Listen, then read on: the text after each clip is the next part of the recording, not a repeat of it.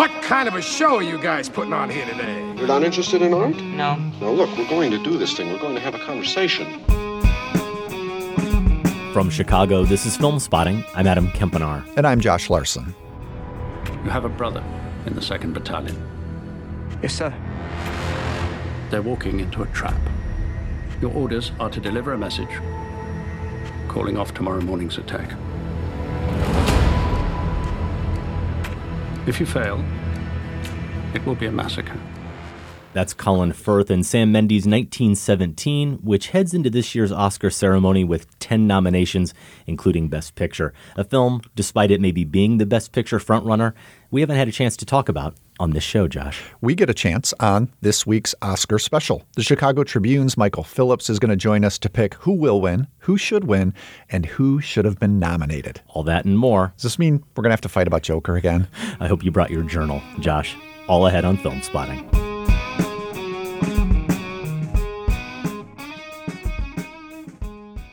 Welcome to Film Spotting, and welcome. Michael Phillips, you are back somehow. Being here with us for 6+ hours felt like 16, frankly, recording our top 10 films of 2019 roundtable. It didn't completely spoil you on this experience. People used to not whine about the length of movies, and I don't whine about the length of the the year-end shows, especially if I get to talk for 16, 20 days straight, like we did, wasn't it? That's about right, yeah. Certainly. Well, it's great to have you back. We did mention 1917 at the top of the show as a film we haven't given any time to. It came out right around the holidays, and of course we were really in the midst of all that year-end talk. This Oscar show will give us a chance to at least touch on that movie, and I'm not sure how much we'll dive into them, but we'll at least get to mention some movies that have otherwise not come up on the show, including the Judy Garland biopic, Judy, featuring Best Actress nominee Renee Zellweger, though we did devote an entire show to Judy Garland last fall. You should remember that, Michael. I sung my way all the way through that one. You did that entire show, never talked about the movie that inspired the top 5. Another one we skipped, Bombshell, about the Fox News sexual harassment scandal. That has 2 acting nominations. Clint Eastwood's Richard Jewell really didn't get any time. That has former Oscar winner Kathy Bates nominated for supporting actress, and the Harriet Tubman biopic, Harriet, with Cynthia Erivo. She was nominated for her lead performance. And we, of course, do have to throw in the obligatory mention of the 2 popes, both of them, Josh. Both of them nominated. Jonathan Pryce and Anthony Hopkins did catch up with the popes, liked the popes, had to get that out of the way. People were quite appalled that I was dismissive of the Pope's nomination. So, yeah, I will talk about if I approve of the nomination. I do approve of the film. You might still dismiss the popes, but at least you've now seen it. I might shoulder shrug a bit about the popes a little more. For this Oscar preview, we are going to go through the major categories, 8 of them, supporting actor and actress, lead actor and actress. Our podcast listeners will get our picks for original adapted screenplay, and finally, of course, director and picture. We are going to make our picks for who will win, who should win, and we're going to borrow your terminology, Michael, from the Chicago Tribune. I like it. The stupid omission. Stupid omission. I'm sick of being polite. I'm with you. We've got cranky Michael Phillips today. Let's just call them for what they are. Stupid omission. These statuettes are made of metal. They can take it. They can take name calling, Yeah. Now, I don't know if you were prepared for this, but of course, for every stupid omission we want to remedy, we do have to cut one of the actual nominees. Are you prepared to do that? Ooh, I like this wrinkle. Okay. It's like a wrinkle in time. Because we can't just throw in a bunch of random performances we loved. No.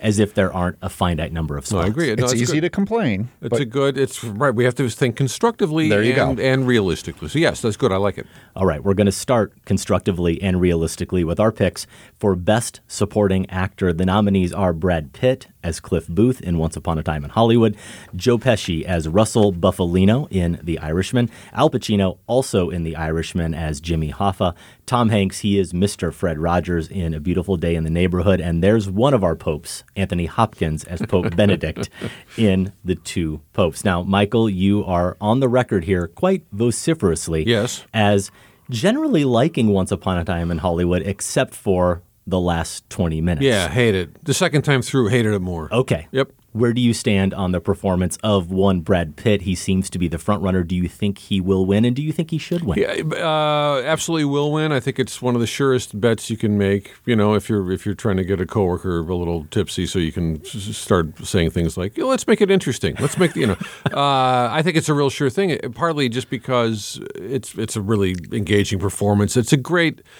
Brad Pitt is one of these movie stars, and this is an idea that cuts completely across gender and every other thing, where he was a movie star, and then 15, 20 years later he became a good actor, and that can happen only if you're a lot lucky and a little bit smart and pick the right roles and the right directors and push yourself enough that you become a better version of yourself and as an actor. And I think that's absolutely happened with him.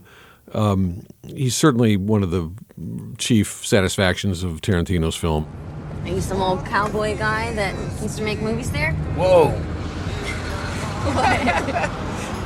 Just surprised how accurate that description of me really is. Some old cowboy guy that used to shoot movies in Spawn Ranch. So you used to make westerns at the ranch back in the old-timey days? Well, if by the old-timey days you mean television 8 years ago, yeah. Be an actor? No, I'm a stuntman. Stuntman. That's way better. Why is that way better? Yeah, I think he will win for sure. Should he? I don't know. I'd rather see Joe Pesci win for The Irishman just because it's my kind of Zen master minimalism. And that's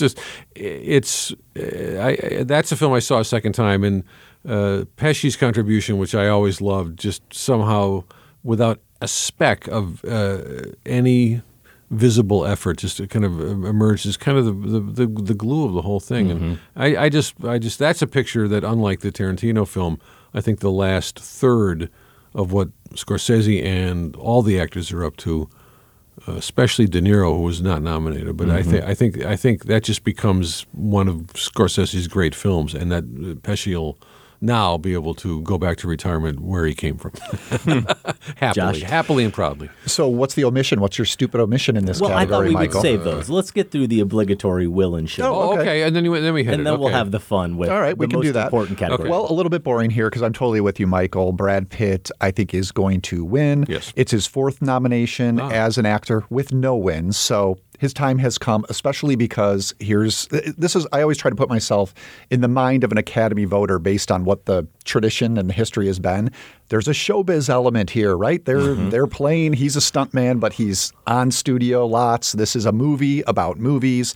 Academy voters can't get enough of that. Plus Brad Pitt's history of those nominations without a win. I think he's a shoo-in. I'm also with you. I think it should probably go to Pesci. I mean, I'm fine with a Pitt win. I really like Pitt back when he was just a movie star. So I've kind of been with him all along. In my ranking, when I had to vote in various critics groups at the end of the year, I did have Pesci ranked higher than Pitt. They were both in my top 5, though. What I like about Pesci, I think, too, Michael, is a little bit what you were talking about with The Irishman.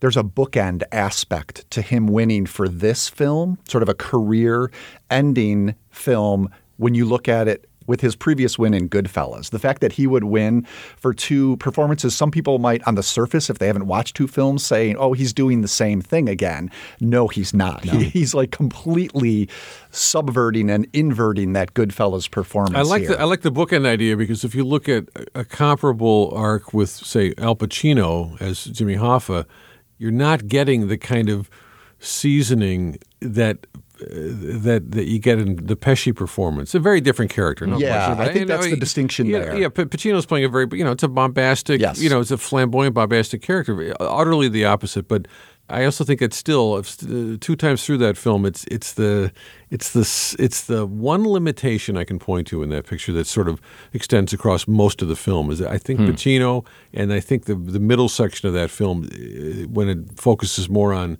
Hoffa's, jury tampering and all the rest of it. It's just a little less compelling than the rest of it. We maybe didn't need all of that history, I'd agree, but I liked Pacino's performance because it matched his natural, or at least this stage in his career, bombast with, as you said, the character. I think it was almost smart casting to that degree. If you're going to get that sort of Pacino, it is. Give him this guy to play. Yeah. 40% less of a dialect, whatever the hell dialect he was going for. Right. I'm not sure, but yeah. I'm with you guys completely on Pitt certainly winning. He has been nominated before. This is the fourth time as an actor. Josh, you mentioned twice as a lead, once for supporting for 12 Monkeys, never won, obviously. He has won an Oscar previously as a producer, right, throwing in for 12 Years a Slave. 3 times total he's been nominated as a producer. And I did come across this somewhere today. I have no idea if there are many more. These are just 3 of the names or the only 3 names. And what the quantity is we're speaking of. But there are at least 3 actors who have been nominated more times than Pitt who have not gotten an Oscar. They have not won. Bradley Cooper among them, which was kind of surprising to me. Amy Adams, Glenn Close are the 3 names that I saw. Oh, that's why the close loss with the wife to Olivia Colman, right, for The Favorite. I think that's why. Mm-hmm. That's why just last year, right? Yeah, the sheer numbers, of the sheer number of nominations she's had over the years. Yeah. Right. Yeah. I think Pitt will finally win. And in terms of who should win, I really like Hopkins and Hanks and Pacino. I'm convinced that I'm underrating Pacino, and it's because of this very dichotomy you guys are talking about. There is that bombast there, and I'm much more prone to like a minimal performance like Pesci over that one. But I have a feeling if I watched The Irishman again, I might really tap into it a little bit. You know what happened to me the second time? And I liked it the first time, but the second time he brought a lot of humor, purposeful humor with that character that did buoy the film kind of when it needed it. Again, maybe didn't need as much of him, but I laughed quite a bit at him that second time. You know what around. It is? I think part of it, we don't have to talk about The Irishman that much, but part of it is that by the end of the film, when those scenes where Hoffa's destiny is becoming clear to everybody but him, right? By that point in the film, he's no longer dealing with the burden of playing 20, 30, 40 years younger than he is. He can play the oldest version of Hoffa we see. And the performance magically gets better. And he does a little less than usual, but those scenes are also just really touching because he's losing control of his dynasty and his, obviously he's losing control of his life because it's about to end. And it's just all part of, that's when the film just comes together and everybody works. But yeah, for me, that's the nomination I would have given up, frankly. Now, you said it very well, but I do, with Pesci, love the stillness of that performance and that combination of slight menace you get with the Russell Buffalino character and sorrow. And he just strikes me as an actor at this point and a character with nothing to prove to anyone. So a perfect marriage there of actor and character. Now, I think you could probably say the same thing for Brad Pitt as Cliff Booth in Once Upon a Time in Hollywood as well, who is my pick for who should win, just edging out Pesci. It's a character actor role and performance that really requires a movie star. And of course, that's what Pitt is. Now, I'm with you, Michael, overall. I liked him better, or I like him better now since he became what I think is truly a good actor and not just a star. And this is the perfect marriage of that. Everyone's talked about Hollywood as the ultimate hangout movie. And it's true that a large part of the success of that film, if you do enjoy your experience with it, is predicated on how comfortable you are just being in his company, in Pitt and Cliff's company. And I love how subtle Pitt really is with the performance. I haven't had a chance yet to rewatch this film. As I said on our roundtable, I really wanted to do, but I was rewatching some scenes today. And one that really struck me is the one maybe about 3/4 of the way through the film where we've seen DiCaprio now at a little bit of a low point in his career, and he's going to be on that TV show, FBI, and they pull into the driveway. Cliff, his stuntman, his best friend, and kind of all-around right-hand guy, has driven him home. And at the moment where it seems like DiCaprio is going to get out of his car and go into his house, you see Pitt reach for the ignition as if he might be about to just turn the car on and get ready to back out and go. And that's when DiCaprio's Dalton says, "We're going to watch my FBI?" And just really slyly, Pitt takes his hand off the ignition and he turns to him and he smiles and he says, "Well, I just figured we would. I got a 6-pack in the back, order a pizza." DiCaprio is overjoyed that they're going to have this time together, that he's going to be there to cheer him up. And you notice in that moment that he says exactly what his friend needs to hear. And he makes it seem as if he always intended to spend the night hanging out with them, even though he really probably didn't. But he knew that he couldn't make Rick beg for it. He had to make him feel like, of course I'll be there for you, pal. That's part of the job. And that's another layer there, is that he's working as well. Yes, you do believe in their friendship, but he's always working as a friend. You're right, Adam, about being comfortable hanging out with him. I think that's crucial. But the thing I really like about this performance is the layer of menace that's there too. Sure. You know, and it comes back to that flashback with his wife that we get that was very divisive for people. And that, to me, instituted this level of danger and threat and unpredictability to this character, and is why I think this is a more complicated film than the people who are just cheering it as these are just hilarious guys to hang out with and emulate, and the people who are on the other side saying these are terrible men. Right. How could you even watch a movie about them? Pitt's kind of walking that line down the middle, which is kind of the key of the performance. Yeah, we talked about him. He's sinister. Yeah. Which is a word you use for him, but at the same time, unlike other Tarantino characters, he's not necessarily looking for the fight. But when the fight comes to him, he's 100% ready for it. And it's funny, I'll just throw in that as I was Googling something about Pitt and this character today, I did see 2 articles that I didn't have time to click on and actually consume, but I saw 2 articles that were like CSI Hollywood deep dives into, did Cliff Booth really kill his wife or not? And they were claiming that the evidence is there that he did not. So if you want to Google that for yourself, go for it. I mean, I think Tarantino makes it pretty darn clear that, you know, apparently not, Michael. I mean, you know, and he plays it for a joke more than anything. He does. That we're supposed to believe. Yes. Yeah. Okay. So we're still on Best Supporting Actor, but we're going to go to the stupid omission. Who is the supporting actor, Michael, you just can't believe the Academy overlooked? Song Kang-ho from Parasite, who plays the father of the Kim family, you know, making pizza boxes for a living, and it's a wonderful collaboration that this actor has had with the co-writer, director Bong Joon-ho across many films. I think the first time I saw him in anything was probably the monster movie, The Host, and that's a wonderful, really, really activating performance. And I don't know, he's just got something that if you watch him 3-4 movies, he's got the stuff of greatness in him. And no matter how big or small or what kind of character he's playing, he's just got that spark. And I have no idea what he's accomplished, let's say, the first 10 years of his screen career. I don't know. That I'd love to spend a week and just sort of figure out kind of the origin stories of these guys as artists, as some, you know, people that you come to late as a, you know, in your life. And then that's the case with this actor for me. But yeah, I think that's a crock that he didn't get. And it's also an indication, because the Screen Actors Guild Ensemble Award went to the entire cast of Parasite over Once Upon a Time in Hollywood, among other films. You know, that's an indication of how effective all the performances are in Parasite, and his, I think, probably most crucially. Yeah. So who you taking out then? If you want to move in, no, I would just double. I would double the capacity. Did I not understand what you said? I'm sorry. No, you got it. But who would you kick out? You got to kick somebody out to make room. Pacino. Okay. Yeah. You should have known that. Not a bad performance, and God knows, not a bad performance. But yeah, if I had to boot one, he goes. Okay. If I get whacked for it, that's the way it goes. You might. Yeah, be careful. You might.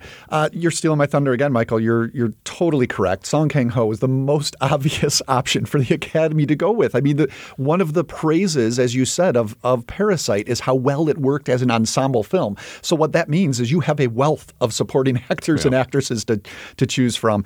He is the one I would have gone with, absolutely. There's something about, you're right about Song Kang-ho and his presence in Bong Joon-ho's other films. The Host, I remember him being just this kind of goofy, genial presence, even while there's a lot of chaos and craziness going on. You're just drawn to him and you want to root for him. And that is so crucial here in Parasite, where you fall in love with this family for a number of reasons, but I think primarily because of his geniality in the home. He doesn't run that home like a taskmaster. Right. He's just kind of trying to get through things like the rest of them. Mm-hmm. And so you're on their side as they get increasingly sketchy with this richer family they become involved in. But it's not just that he's someone that you have an affinity for. He then taps into the deep sadness of their situation. The scene, again, where the little boy describes the smell And I forget if that's the moment where Song Kang-ho's father actually sniffs his own clothes. It might be later when he does that. But that little gesture and he, the smell of poverty is what the boy is talking about. And as that dawns on his face, that's something he'd never considered before, but realizes what sets him and his family apart, is just a really powerful moment for me. So yeah, that's where I would go as well. As far as taking, Can I remove Tom Hanks? Are you allowed to do that? It's not that I think it's a bad performance by any means, but for me, he was very good and and maybe this is where I was coming at going into that film. I was so worried about what is this going to be like to see Tom Hanks play Fred Rogers, and I was relieved that he didn't screw it up. And so I think that's kind of where I'm at with it. So I can see taking him out, and definitely putting Song Kang-ho in there. Yeah. I don't know. What do you think, Adam? Well, I like Hanks' performance, and I think he's going to stay in for me. I can't believe I'm going to give in on this, Josh, to you. I'm going to say one Pope's enough. I like Hopkins. I like the performance. I like the movie, but I could see Hopkins going, and we're going to make it 3 for 3. It is Song Kang-ho as the stupidest omission in this category. And I saw a quick interview with him that I think the LA Times did, where they asked him about this character, and he basically said, look, he's a pretty ordinary guy. And he pointed out that he actually doesn't have deep discussions with Bong about any of the characters he plays. And he told the interviewer that he didn't draw any inspiration from any real life characters because he said for him, this man, this father, is more of a metaphor, a symbolic character. And he, of course, is. When you think about the role he plays in this story, he does represent, as the family probably as a whole does, but particularly this character, he represents the consequences of capitalism and of class divide. And it's a credit to Song that he embodies all of that and he carries the weight of all that without ever sacrificing his humanity. He does play a flesh and blood person, not a metaphor, and yet does have the burden of what his character ultimately stands for. But you get that humanity. You do get even just that little bit of goofiness, a little bit from some of those other Bong Joon-ho performances.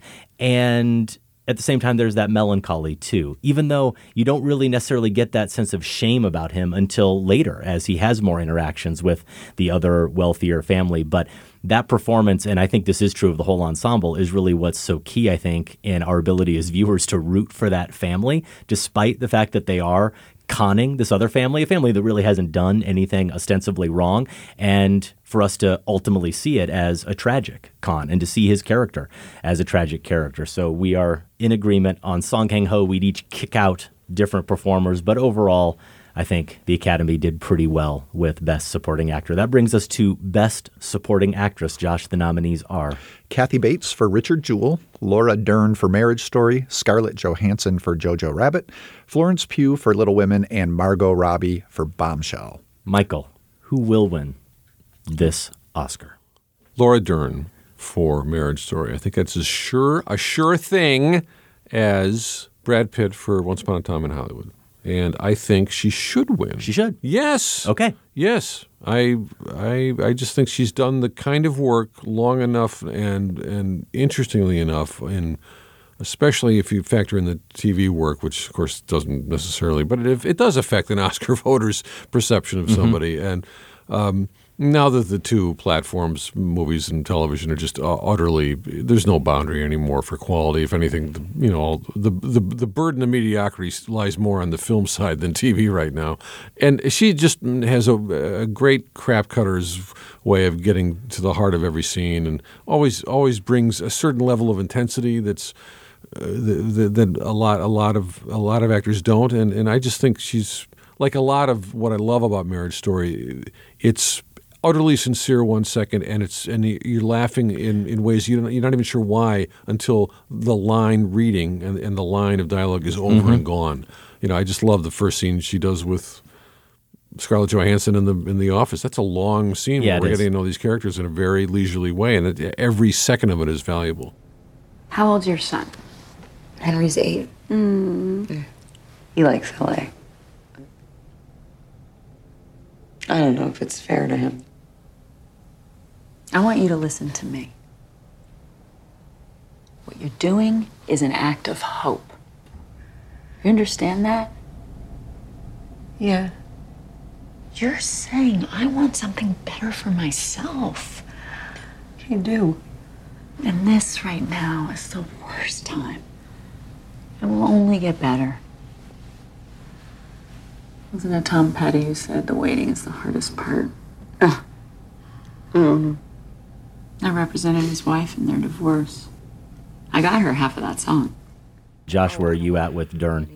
Well, you make a compelling argument, and maybe you make the correct argument, but I'm going to go a different way. We'll split our ballots here. Maybe this is where I can pull ahead. I'm going to take a chance that Florence Pugh is going to actually win this because, again, just looking at history, often this is it can be the career award category, as you're talking about, with Laura Dern, but it can also be the ingenue category. You're absolutely right. A lot of advice. Wow, we've talked already about the year that Florence Pugh has had, and I can just see voters deciding this is going to be the fresh face we're going to anoint. Also, I'm starting to wonder, and maybe this will come up in other categories, if voters are starting to feel, even though Little Women did receive, I think, 6 nominations, the volume of the backlash that it didn't receive more, and might start thinking, okay, we should probably give it something, and this might be one way to go. So I'm going to say that Florence Pugh will win it. I do think she should as well. Laura Dern was in my top 5, again, when I voted in this category,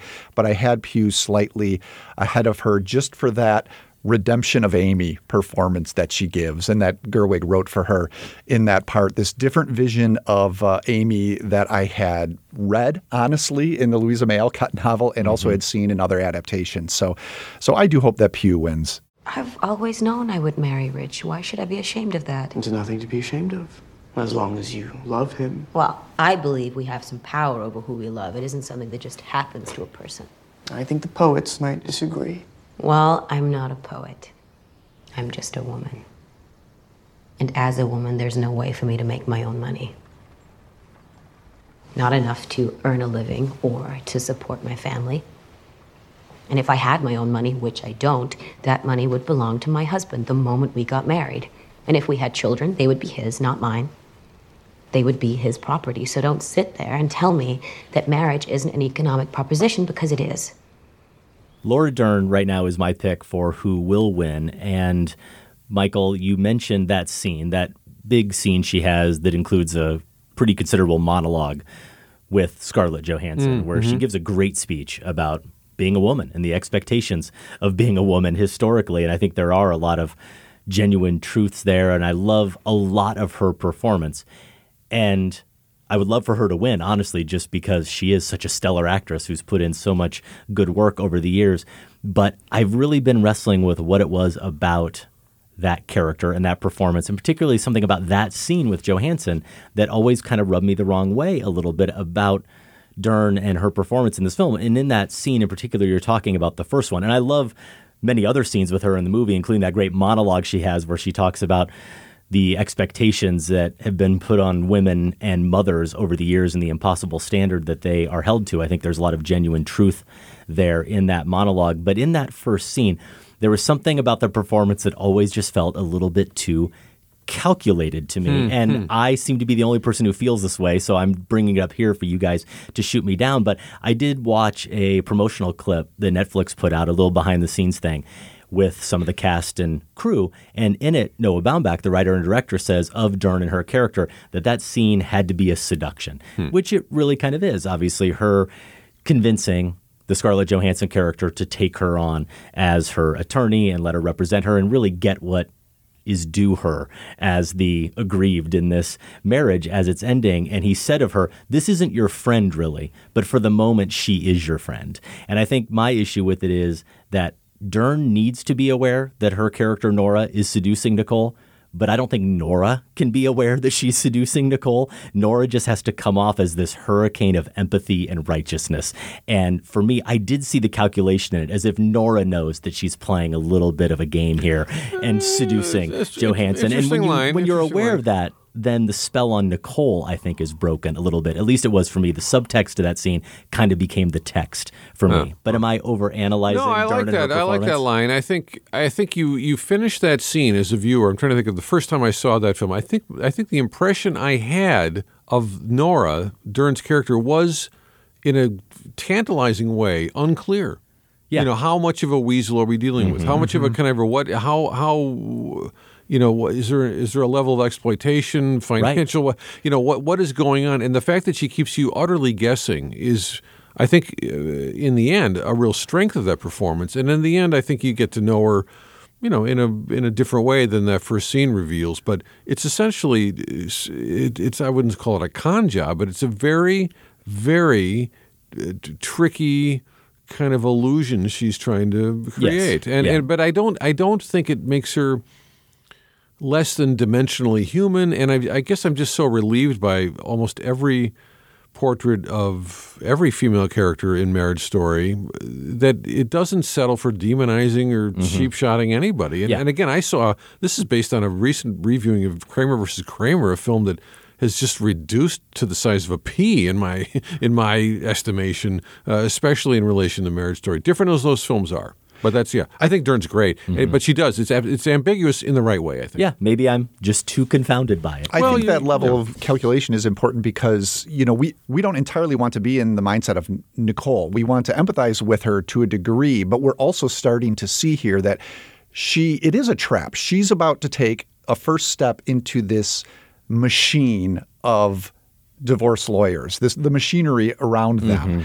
And so part of us needs to see that, yes, Dern is giving her exactly what she needs to hear in this moment, but is this still the right path to go down? And so I think that balance it works for me in that scene. Yeah. So Dern probably will win. I'm with you, Josh, that I wouldn't mind seeing at all Florence Pugh pull off the upset here. She is the performer I'd like to see win the Oscar for Best Supporting Actress. There was an article in The Atlantic that came out back in December after we reviewed Little Women that really went into the details on something that I could only speculate about during our review. And you also touched on this just a moment ago, which is that redemption of Amy. The headline of that piece, which I'll link to in our show notes at filmspotting.net, is Greta Gerwig's Little Women gives Amy March her due. The subhead is the youngest sister from Louisa May Alcott's novel remains as spoiled as ever in the latest film adaptation, but she's finally afforded the depth that's missing from previous movies.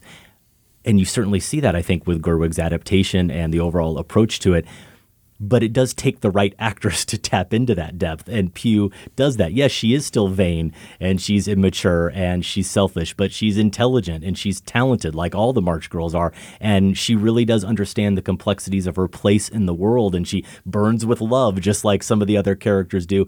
And I think Pugh portrays all of that without it ever feeling like it's contradictory in any way. She just embodies all of those traits. And I think she does make Amy ultimately as fascinating as Jo. And I love the fact that the movie can have those two characters, really all of the March sisters, be sort of on that level without it needing to be, well, she's just the kind of upstart rival who's there to confound Jo and to be a thorn in her side. Gerwig saw a lot of that in Amy on the page, but drew it out in her adaptation, and she found the right actress to pull it off in Pugh. I think Amy and Jo in those performances are clearly the most modern elements of the picture, and that's by design. The other two March sisters are just they're more 19th century, and in the right way. I think Gerwig decided I want to keep these two in particular close to my heart, maybe closer to my own experience, and closer to the century we're now living in, and the fact that was accomplished. Without whacking out the sense of authenticity of the picture. And I don't mean like period perfect documentary authenticity, but just sort of like a movie that hangs together, you know. It's amazing. And honestly, when Pugh's name came up on the nominations, I thought, yeah, absolutely, good. So yeah, I'd love it if she I wouldn't mind if she won. Yeah. But I still think Dern's, I just think it's a sure thing. In terms of what I mentioned earlier about getting some friend of yours tipsy, if you're trying to get money out of them on betting, an betting situation. Yeah. Pugh has a streak of humor I think she brings to that part too, where it could be played for petulance, and I think often has, and you could read it that way in the novel. But yeah, it's a nice how it's refracting your experience of reading what's on the page, because seeing Pugh and how she plays the humor, you can see it there as well. Originally, it's just emphasizing it, choosing that that's a character trait I'm going to really kind of double down on and make part of my performance. So it works. And Michael, in terms of those two characters, Jo and Amy, feeling like they're more modern, Gerwig in that article points out that one of the lines that stuck with her when she was reading Little Women, one of the more recent times as she was adapting it, was a line that Amy says, which is, "I want to be great or nothing." And that's in the movie. And she's talking about her work as an artist. It has to be greatness or nothing. That seems like a very modern thought, and yet that was in the original material. So it is all about kind of what you choose to focus on. Yeah, absolutely. Yeah. That brings us to the stupid omission in this category. Did the Academy just blatantly miss someone, Michael? You can count on that every time. Every time you can count on that. It was Zhao Shuzhen from The Farewell. She plays Nai Nai, the grandmother of the Awkwafina character, and it's just a wonderful, warm center for a film that is very rigorously controlled and in some ways kind of cool to the touch, but absolutely emotionally plangent and true, I think, all the way through. I just think I love the performance, and that film would not be the same without it. So yeah, that dumb omission. Okay. What about you? Whose spot is she taking? Oh my God, Margot Robbie in Bombshell. Yeah. I'm only okay on Bombshell. I think Robbie's damn talented, and very good in that. But I think that's not a performance or a film that necessarily is for the ages. Okay, fair enough. Well, my stupid omission in this category, I'm going to get to a farewell omission in a later one, right, Michael. But here I'm going to say, why didn't they go with Juliette Binoche in High Life? I mean, maybe Academy voters didn't see High Life. I don't think they saw the Claire Denis sex space epic, I guess you could call it. But yeah, that witch doctor that Binoche played is still, terrifying. And as far as who to remove, this is one of the categories I'm going to have to confess. Not only have I missed Bombshell, but I missed Richard Jewell as well. So it sounds like maybe Margot Robbie is the one to be removed. But where did this Kathy Bates nomination come from? Well, what is it with you, Richard Jewell? What is it with you with anything that either refers to a bomb in the title or is about a bomb? I guess that must be it. But tell me about Kathy Bates. Did that strike you as a performance that might have been nominated when you first saw it? It did, frankly, and it's one of the successful elements of a pretty mixed bag of a movie. I mean, the best scenes in Richard Jewell, I think, are the most, in a way, the most off plot and the most confined and claustrophobic, where we're just simply sitting around the apartment living room while they're basically on lockdown, with the wrongly accused Paul Walter Hauser character, Richard Jewell, the title, and it's just really just kind of getting some back and forth, some sense of how this mother-son dynamic works, at least according to the screenwriter and the director Clint Eastwood. That's when the movie gets interesting. A lot of it's bogus and kind of galling, but Bates is, just true north every second. Yeah, she's got a big Oscar scene where she gets to make this emotional plea for her son on camera in front of all the media that Bates, of course, nails, as you would expect. But I'm with you. I think it's every other scene in the movie that's even more rewarding than that, with her and Paul Walter Hauser's character just being mother and son. And Bates is, you're right, she's just legit. She's always going to give you a good performance, and I certainly wouldn't kick Kathy Bates out at all here, Josh. For me, it would be, I'm going with Margot Robbie. I don't know if that's the right pronunciation or not of Margot Robbie, but the right name is maybe here in Robbie, because I would have rather seen her nominated for Once Upon a Time in Hollywood as Sharon Tate. Well, that would have been better, Michael, at least give me that, than this performance in Bombshell. I mean, this there should be no hesitation on Michael, because Bombshell is not only a pretty bad movie, and we'll maybe get into it a little bit more as we get to our lead actress category in a little bit, but I think my understanding is that the Kayla character she plays is the only amalgam of a real person, or the only key character who's not a real person. And not that the real people fare any better in Bombshell, but that's exactly what that character feels like, an amalgam of a real person. There's nothing she says or does at any point that is believable. Yeah. No, entertaining. I felt bad for a performer as good as Margot Robbie having to play that character. Oh, I agree, and the other chief amalgam sort of composite character in that docudrama is the Kate McKinnon character, and the whole idea of this sort of closet lesbian and sort of the tentative affair these two have. Yeah, I believe it in the confines of Fox News Network. Not at all. Right. At least as acted here. I mean, it's plausible enough on paper and theory, and utterly as it's depicted. Yeah, and it's got that smug liberal sort of stance that is exactly what a real life smug liberal like myself tends to resist in the movies. So, yeah, that's my thing. Well, in terms of who should be in, I think J-Lo for Hustlers is probably the obvious answer and might even be the right answer. Josh, you may recall that when we talked about the movie Crazy Rich Asians a while back, I said Constance Wu was a bona fide movie star, couldn't wait to see what she does next. And next to J-Lo and that wattage, she just wilts completely next to her. It's really an unfortunate kind of performance. So I do think J-Lo deserves some recognition here. But Michael, if I had to pick, the stupidest omission is, you're right, Zhao Shuzhen as Nai Nai for The Farewell. She's a character you do have to obviously feel for, but you can't pity her as a character, knowing the secret that the family does, that she's the only character in the film who doesn't know. And she has that sharp sense of humor, and there is a little bit of toughness to her. And ironically, because she's clueless about this key secret, there's self-awareness. She really knows who she is, what she's done with her life, who her family is, how she feels about them, and how they feel about her. But there does also have to be a real warmth to her. And I think that really comes through in that character. There is that genuine affection for everyone in her family, even as she does see every one of their faults. And that whole notion of her just sort of getting up and attacking the day every day and living a life without regrets. I just loved it. She was my favorite part of The Farewell. Yeah, no, it's great. I can't wait to see that one again. I've just seen it the one time. But me too. Yeah, no, and she's but there's a lot of reasons to see that one a second time.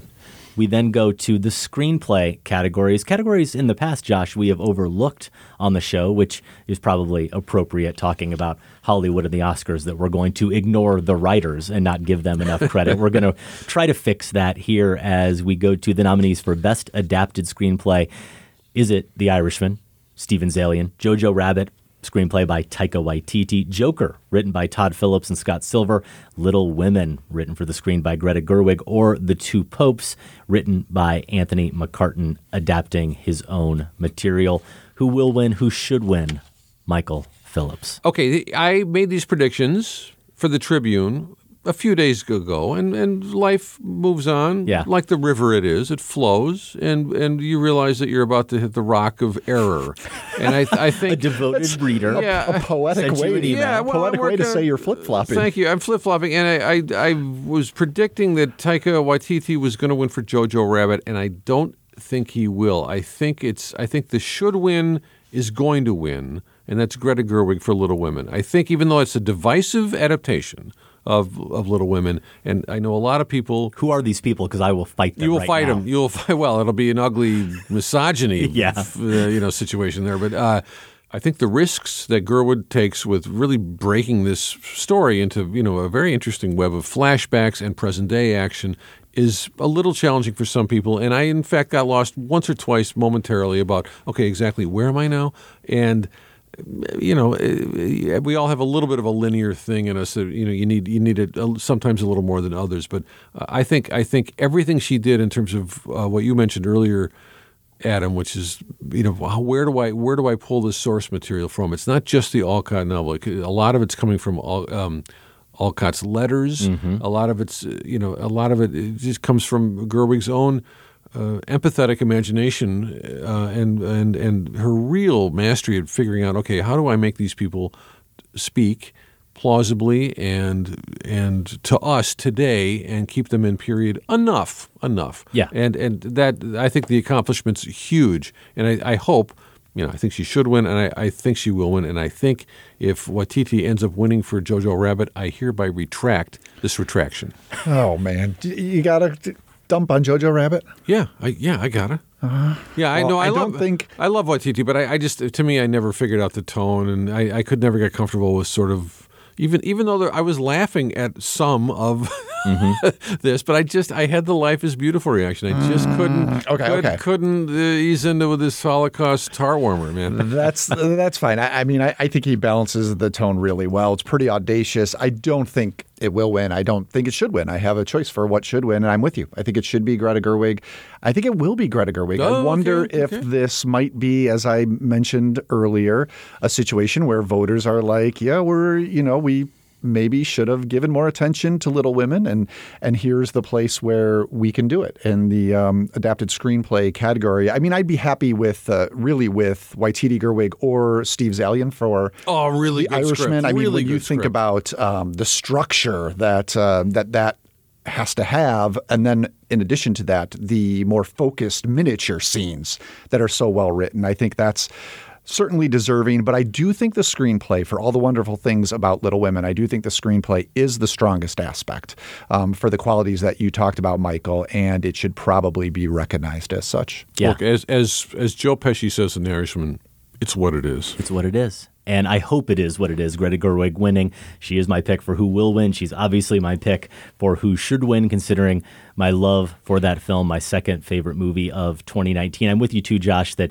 I wonder if the fact that it's probably going to get snubbed, unless you're right about Pew, is probably going to get snubbed in the other 5 categories that Little Women is nominated for. Maybe their response to the backlash will be to give Gerwig. She didn't get the director nomination that she, spoiler alert, should have gotten, but she could win and should win for Best Adapted Screenplay. And we've kind of touched on it, but for the way she elevated Amy, for that nonlinear structure, Michael, you talked about that emphasizes Joe's awakening as an artist and de-emphasizes the romance without depriving us of the movie's romantic pleasures. And I think there are many of them. Solving the problem, as you called it, Josh, of Professor Bear, and it's not just in the casting. It's not a problem. Okay. Well, it's not just in the casting of Louis Garrel. It's in the structure and how we're introduced to him, the way every character gets a key moment or two, including someone like Chris Cooper, who is mostly on the periphery of the film otherwise, and just that rhythm of the writing and how it meshes with her visual storytelling. They're just perfectly in sync.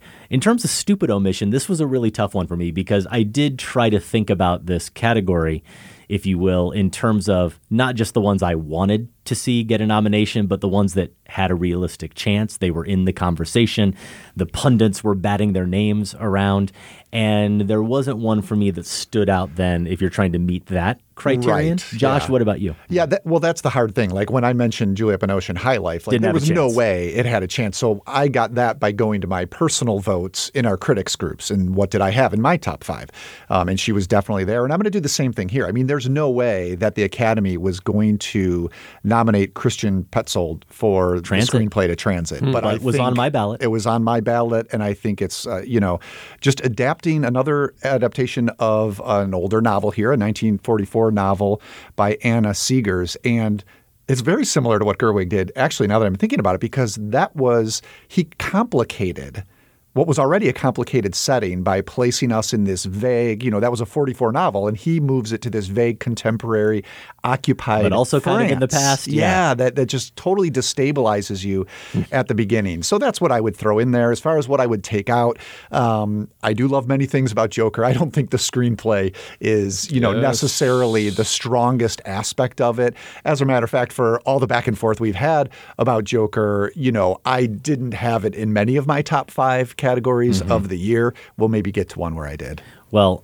I would, not surprisingly, be kicking Joker down the stairs here in this category. We don't need to hear from Joker anymore, and I would replace Joker if I could, and this is another one, Josh, it really didn't have a chance at all, but I would replace it with the screenplay for The King, the adaptation of Henry IV and Henry V by Joel Edgerton and David Michôd, a film that is available on Netflix, and I think, again, like Greta Gerwig, we'll name check her again, they found a way as screenwriters to stay faithful to the structure of the original material and the characterizations of especially the main characters, Prince Hal, played by Timothée Chalamet, and Falstaff, who is played by Edgerton, but they put a new lens on it. And it's one that is less blatantly heroic and jingoistic and one that's a lot more cynical and feels way more timely.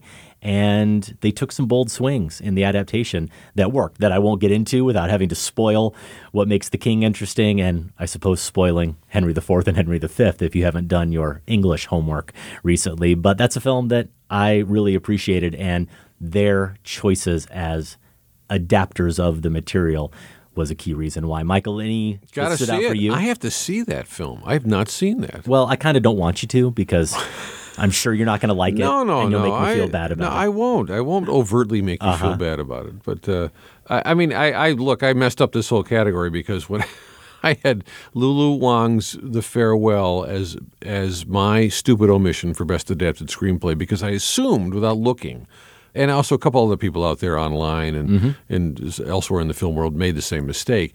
A24, the distributor of The Farewell, submitted this script for original material. It's a best original screenplay, which it did not get a nomination for. But I assume because it's taken from This American Life episode that it was adapted. So wrong assumption, incorrect. So there I am, hanging out to dry with absolutely no other stupid omission in my head right now. So can we move on? Yeah, let's get back to the Honda Fit is running. My car is running. Fair enough. Okay. Best original screenplay then, Michael. Original screenplay. Michael, the nominees are. Here we go. Noah Baumbach for Marriage Story, Bong Joon-ho and Han Jin-won, Parasite, Rian Johnson, Knives Out, Sam Mendes and Christy Wilson Cairns for 1917, and Quentin Tarantino, Once Upon a Time, in Hollywood. Those are the five. This is super duper easy. Will win Bong Joon-ho, Han Jin-won, Parasite. Should win Parasite. Parasite should just win. They should win Best Podcast. I don't care if it isn't a podcast. I agree. I mean, there's nothing that isn't. Yeah. And how do you? Is anybody going to fight me on this one? Josh, well, argue? I love your optimism. I think it's completely misguided and woefully unaware of Hollywood voters voting for a screenplay not in English. I don't know. You really think they are going to do that? I think so. On a story level. I'm not arguing it's deserving. Well, I just mean. I wonder if this has happened before. I probably should have looked this up. If there has been a foreign language script that has won an Oscar, but maybe we should look this up. Can we just look up Benigni for Life is Beautiful? Because that would depress the hell out of me. That it might have won. Okay, you're going after Jojo Rabbit again. I see where this is heading. Well, let me tell you what I think is going to happen. For me, it was a process of elimination in this category as far as who will win. Knives Out, not nominated enough elsewhere. Marriage Story, there is a pretty strong anti-LA vibe to that movie. I think it's one of the interesting things about it. I don't know how well, again, Academy voters will take that. 1917, the screenplay just is not its showiest achievement. We can get to the fact of does it even deserve a nomination here. Parasite, as I said, not English.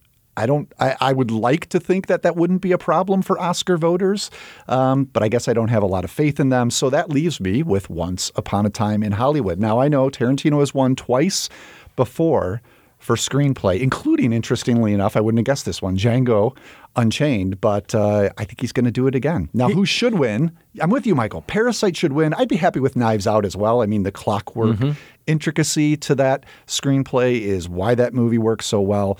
But yeah, Parasite, it is all about the story, the basic structure of that mystery, that thriller, the way it works as metaphor, but also works as a gripping story on the surface level.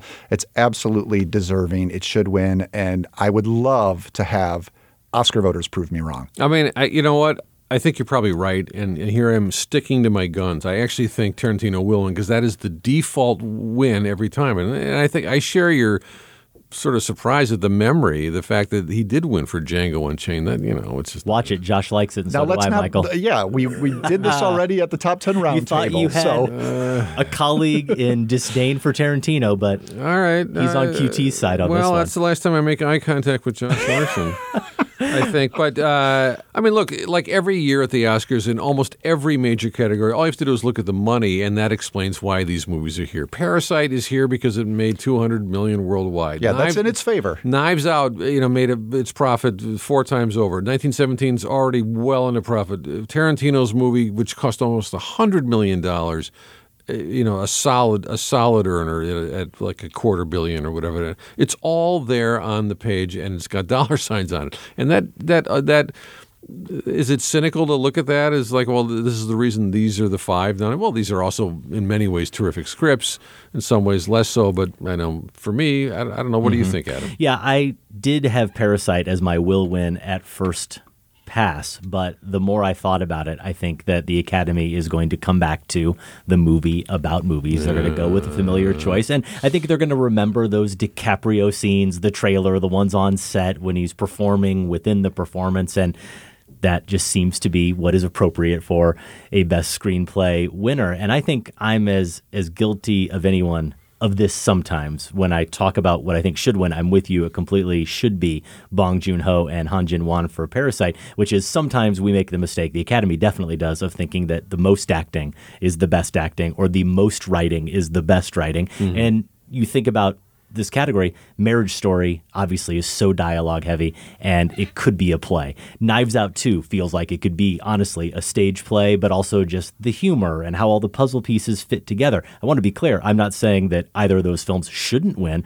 I love both of them, and I'm glad that they are nominated, but it's not that they're necessarily more deserving than a movie like Parasite, because Parasite feels, I would contend anyway, feels like a movie that's more of a director triumph than a writing triumph. But when you really break it down, all those structural twists and turns and the ambiguity of who the good guys really are and who the bad guys are, and the way it somehow juggles being a family drama and a con movie and a horror movie and a socioeconomic satire, and you could throw 10 other genres out here. It's all of those things, and yet never feels really disparate or as if it's a mishmash of different tones. That's on the page. Yeah. I'm guessing that's on the page. Yeah, no, absolutely. In addition to what Bong Joon-ho brings to the screen visually. So I really do hope that Parasite wins. All right, you guys are persuasive enough that I'm going to retract my will win, and I'm going to jump on the band. No, I think, I bet Tarantino will win. Wins it. Damn it. Yeah. I was just flashing ahead to Sunday night, February 9th, and in my head, they are saying his name. They're saying Quentin Tarantino. You're having a vision. Yeah, I'm having a vision. I'm Harriet, having a vision. What I thought of. The future. Okay, so a stupid omission in this category. Michael, anything jump out to you? Yeah. Jordan Peele for us is as messy as that script is in some ways compared to Get Out. It is still the most stimulating, overlooked, really good movie of 2019. I think. In fact, it came out when it did early in the year. Didn't help. I think a lot of, but the fact that he got an audience, a big audience, as big an audience for that picture as he did for the much more audience friendly Get Out, and made a completely different sort of picture that in its own way mashes up genres as wildly as Parasite does, for different ends, but and a lot of similar ones. Yeah, that's right. No, that's true, and that's my pick all the way. Okay. I think Peele is just it's a great choice. Let's reward him while he's this hot. Yeah, yeah. I mean, as my number one film of the year, I completely agree with you. I would say it is as clockwork as the script for Knives Out, even though it's very different in a lot of ways. The hopeful one. This is again, something that I voted for, but there's no realistic chance that Celine Sciamma would be nominated by the Academy Awards. Also in another language, that's one thing probably against it. But Portrait of a Lady on Fire, the way she matches the Brontes with her own original Gothic romance just wowed me. So either of those I think would have been better inclusions. And I probably, as I said, 1917 is just a movie I liked, just fine. I think there's some very impressive things about it. I think there's some limitations to it. Maybe we'll get to that. But the screenplay is not what I would point to as its greatest strength. Yeah, so to echo what you just said, I can't complain too much about these nominees because 4 of the 5 were on my Chicago Film Critics ballot. The one exception would be Sam Mendes and Christy Wilson Carnes for 1917. And we got this note from Kevin, a listener in Clinton, Tennessee. He said, this is an otherwise stacked category with unreal great scripts from Rian Johnson, Quentin Tarantino, the likely winner. He says, Noah Baumbach and Bong Joon-ho, whose screenplay co-written by Han Jin-won is one of the most memorable of the decade. A screenplay for 1917 seems almost irrelevant given the lack of depth in character and even story itself. Why are they there? Here. Where is Lulu Wang, the Safdie brothers, Jordan Peele, Ari Aster? And I'm with Kevin. There are legitimately 30 to 40 screenplays from the year I would nominate ahead of 1917. Some of them have been mentioned. Portrait of a Lady on Fire. Even Midsommar, which I didn't love, I would say is more deserving. Uncut Gems, definitely. The Almodovar film Pain and Glory. My beloved, though some who I won't mention revile it. Ad Astra, even, I would say, is a better screenplay than 1917. Michael, A Hidden Life, the Terrence Malick film. But if I had to pick, I'm going to steal your choice, your misguided choice, or wrongly categorized choice originally, The Farewell, Lulu Wang. Yes. I'm going to go ahead and swap that over to Best Original Screenplay and said when I think about the humor of that and the heart of that film, it really is a wonderful little movie and certainly more deserving than 1917. But there will be some more 1917 talk, I imagine, as we get deeper into our categories. Yes, the Oscars go on, and so will this preview show. We do have more picks to come, along with a Michael Phillips starring edition of Massacre Theater. Stay with us. I've worn out the stones in front of your doorstep, coming and going, coming and going. You kept the lights on, I always knew that. I should have said thank you 1,000 miles ago. But I pushed you away, put a pin in a map. Then I got lost in the storm. Had to find my way, make my own mistakes. But you know that I had to go. Ain't no yellow brick road running through Glasgow, but I found one that's stronger than stone. Ain't no place like home. Ain't no place like home. As the Secretary General of the United Nations, an organization of 147 member states, who represent almost all of the human inhabitants of the planet Earth, I send greetings. That's Jeff Bridges and the sound of Karen Allen fainting in 1984's Starman, directed by John Carpenter. Next week, we are going to kick off our latest shenanigans, Michael Phillips, our 8 from 84 series, a sequel to our incredibly successful 9 from 99 series. We're calling it 8 from 84. I like it. It starts with Starman, and I'm curious if you can recall the last time either of you saw John Carpenter's Starman. 1984. Okay. I haven't seen it since then. Yeah? No, I haven't.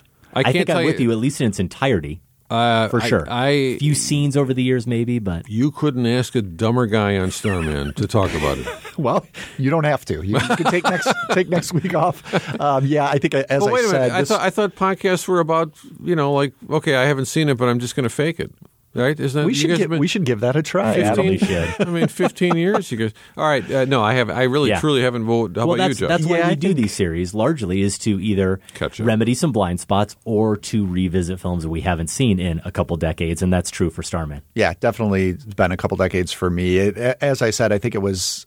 I know I saw that on VHS at some friend's house. Yeah. So that's got to place at late 80s. So you're saying it's still rewinding. Yeah, possibly. Right, yeah. More about the other titles we're planning to get to in the series at filmspotting.net/8 from 84. And while you're there, we hope you will vote in the current Film Spotting poll, which asks you this: what is the best film of 1984? Not all of these films are part of our series, but we want to know which one you think is the best. And so far, Josh, listeners are in agreement with 84 Oscar voters that it's Amadeus.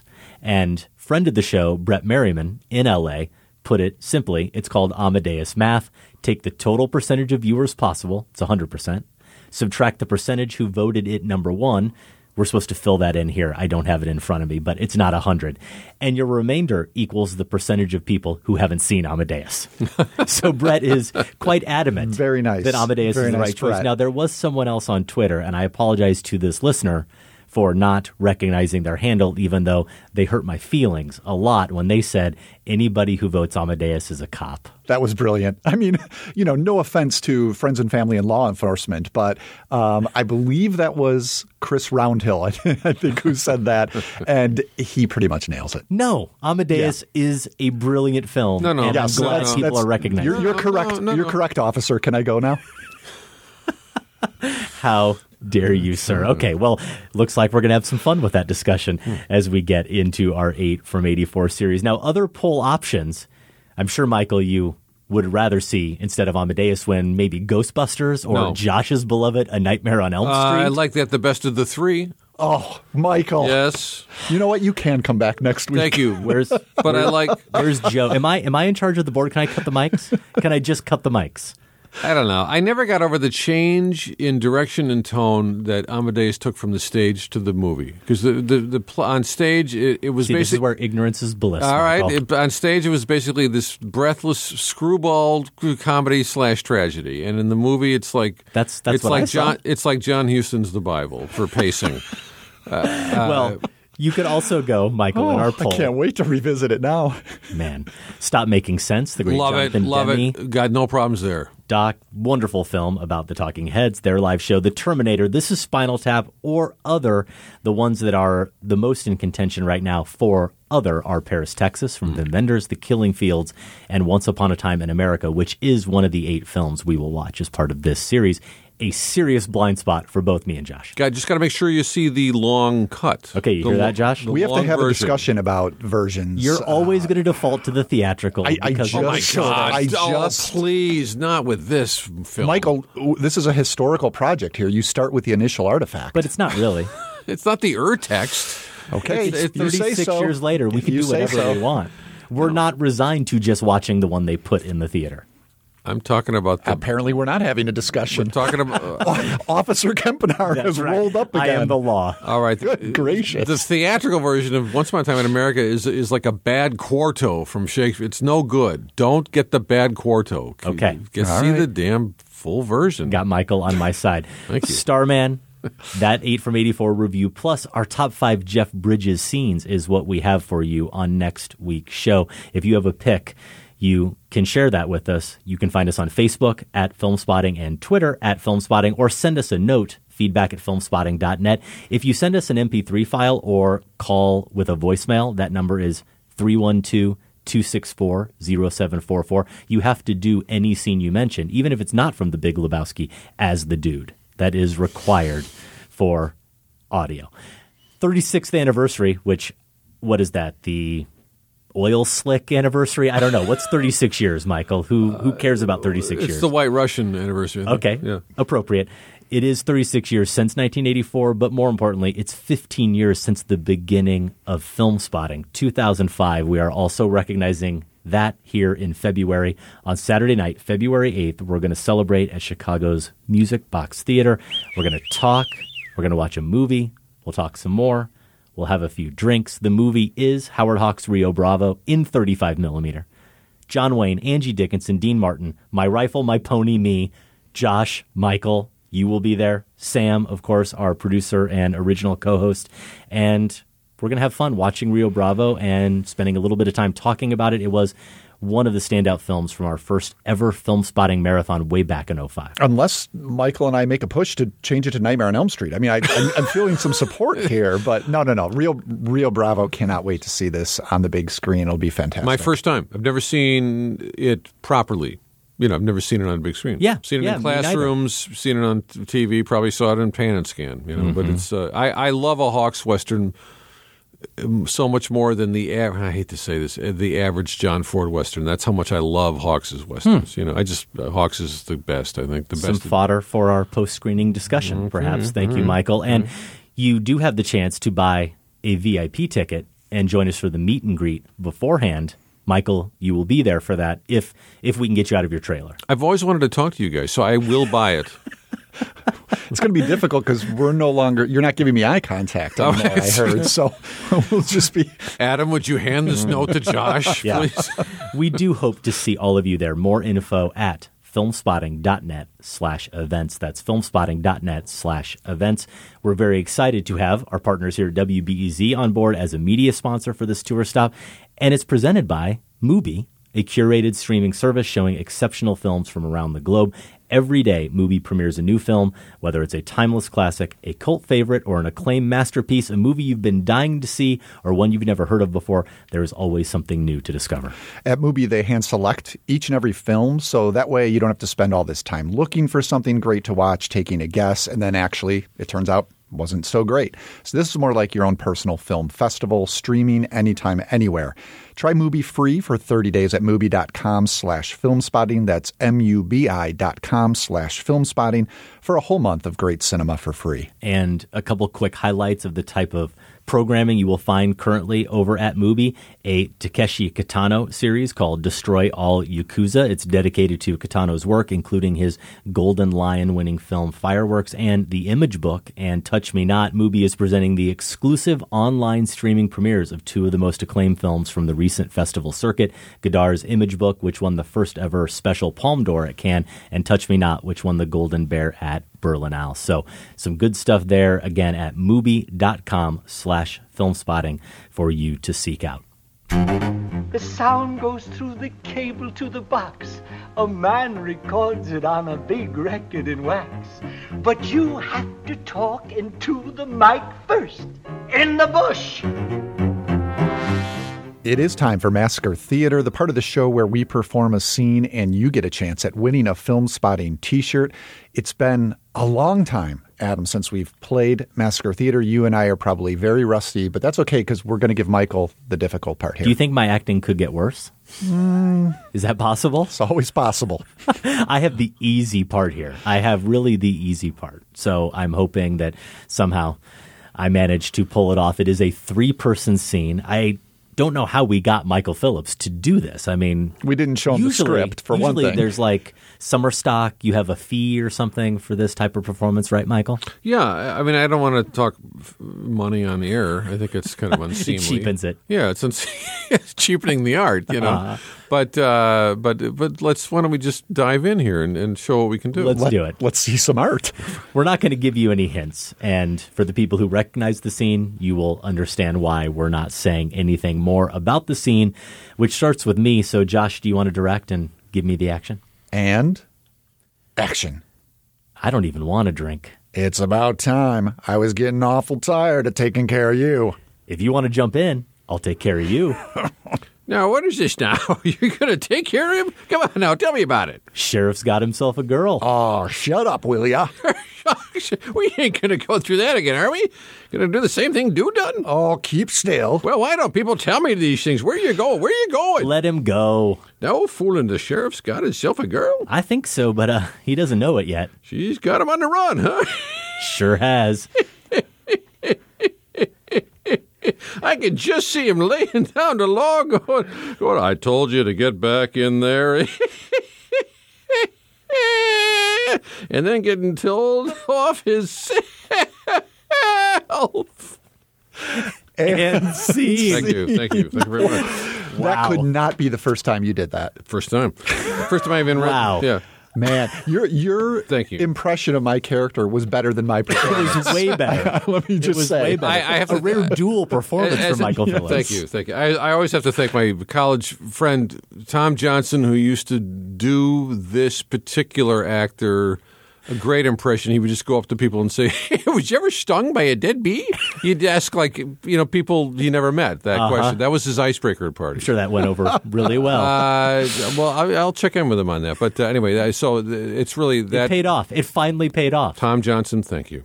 If you know what we film, all thank you, Tom. Yeah, we really do. If you know what film we just massacred, Michael gave a stunning performance. We massacred it. You can email the movie's title along with your name and location to feedback@filmspotting.net. The deadline is Monday, February 10th. The winner will be selected randomly from all the correct entries and announced in a couple of weeks. Wanted to just take a moment to thank some of our new Film Spotting donors this week, Sam Veltri in Houston, PA, and new Silver Club donors, Amanda Hoffman in Glen Iris, Victoria, Australia, and Julie Mayer, who writes to us from Seattle. I've been binging on the podcast over the last few weeks, so a donation is well overdue. Hope Seattle is on the itinerary for the 15-year anniversary tour. I already have a backlog of movie opinions to burden someone with, and my wife has lost all patience with me. Love the interplay, humor, and varied topics in the podcast, and looking forward to the 1984 retrospective. Well, thank you for that, Julie. We really appreciate the kind words and the donation. And we have one more, David Gratton in San Francisco, a gold-level donor. Thank you to everyone who sent us some of their hard-earned cash this week, and to our regular monthly donors. You really do keep us doing what we're doing. What's the matter? I can't. What? No.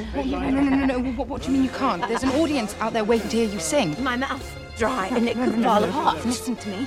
I can't. You'll be fine. Now, on you go. We get back into our Oscar preview special with that clip from the Judy Garland biopic, Judy, Best Actress nominee Renee Zellweger, and that scene with someone who maybe should have been a Best Actress nominee this year. Certainly, I loved her performance in Wild Rose, Jessie Buckley, much smaller role in Judy. The nominees, in addition to Renee Zellweger, are Cynthia Erivo as Harriet Tubman in Harriet, Scarlett Johansson playing Nicole in Marriage Story, Saoirse Ronan as Jo March in Little Women, and Charlize Theron as Megyn Kelly in Bombshell. Michael, who do you think will win? I think it's still going to be, this has been kind of a front runner for a while, Renee Zellweger for Judy. I would, should win. I had Saoirse Ronan at least a couple weeks ago. I'd be frankly just as pleased with, especially Scarlett Johansson for Marriage Story. I think Erivo's a huge, huge talent, and I think it's a really good performance and a pretty good movie. And but that's, I think Zellweger still got the sentimental. I don't want to just put it to sentiment, but I think she's got. I think it hits every sweet spot with large swaths of the 8,000 strong Academy members. Yeah, absolutely. And I would have, before seeing Judy, I would have predicted that she would win for those reasons. I mean, it's showbiz again, right? We're right back to kind of looking in a mirror. But as also, it's the fact that it's sort of a comeback for Zellweger. I mean, I know she's done some work, but I have not seen her in anything since Miss Potter, which I think was 2006, and I know she's been in films between then and now, but I just haven't seen them. So she hasn't been quite the presence on screen for a lot of people in recent years, and so this can kind of qualify as a comeback. So I think she probably will win. As far as should win for me, yeah, it's Scarlett Johansson in Marriage Story, just giving, I don't know if it's her best performance of her career. You might say Under the Skin, but think about how different those performances are. This is maybe her best real world performance, like a person, as I've described it, you would meet on the street or you might know in your life.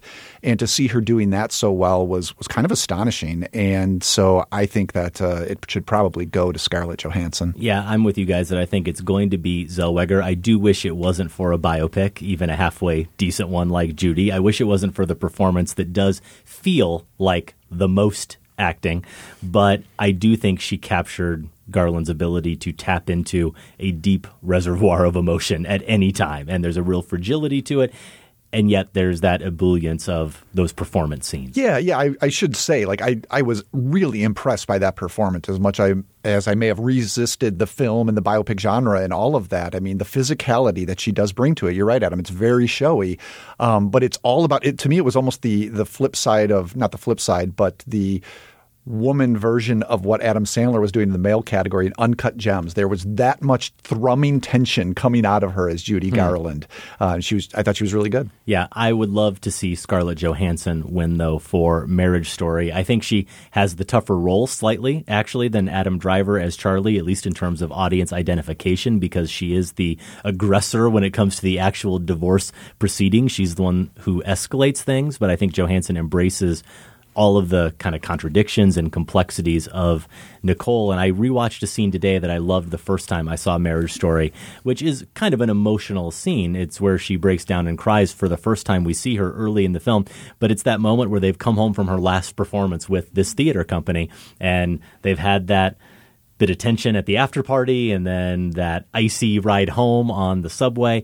And at home, they're kind of falling into their usual routines a little bit. And she knows that her director husband wants to give her a note, even though it would be the most absurd and insufferable thing he could do because she's never going to play the role again. And he points that out, and yet she knows that that's what he wants to do. And she says, no, come on, give it to me. And he does, says, thanks for indulging me.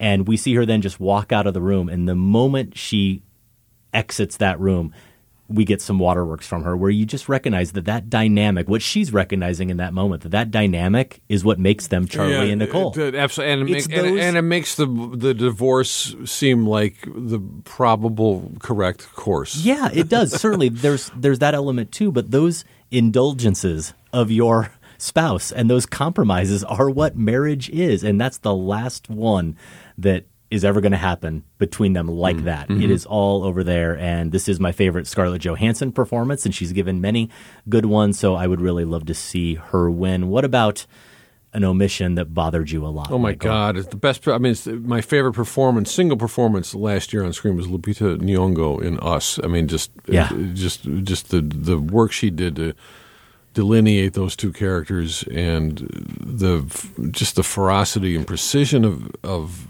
all the scenes that require big acting, bigger than, I'm talking Zellweger and Judy big, and that's, but it's there. The technique is so good.